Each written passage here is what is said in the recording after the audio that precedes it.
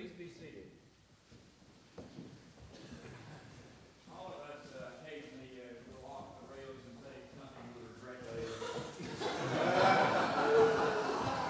If I need to say it, it's actually someone brewing some coffee afterwards. Please let me know.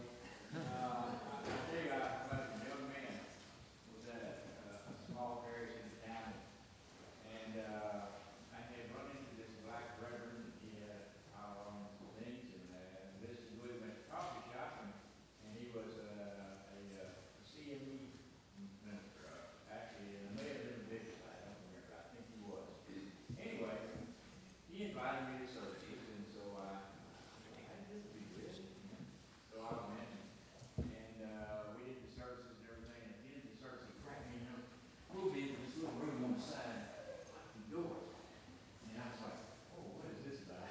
And he said, well, there's a bunch of ladies out there that are really after me, and they're trying to give me a bad time, and we're locking up in this room until they're leaving.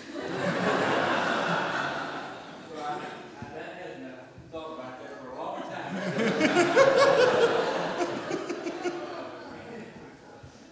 Anyway, I'm so proud of those folks that got confirmed today, and I'm so proud of all of them.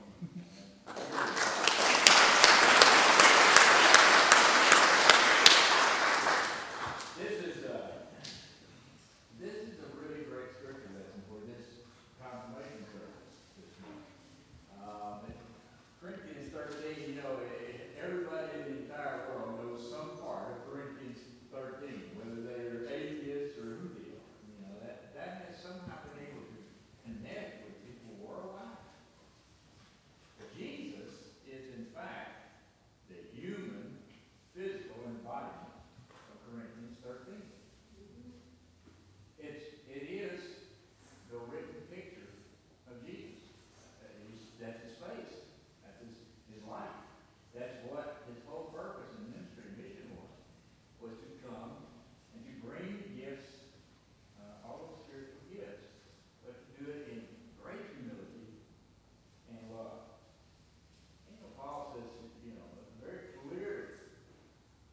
He's talking about some serious gifts, you know, prophecy, tongues. He's talking about all those things. He says very clearly, he says, you know, you can have all those gifts, but if you don't have love, those gifts are meaningless. They're pointless.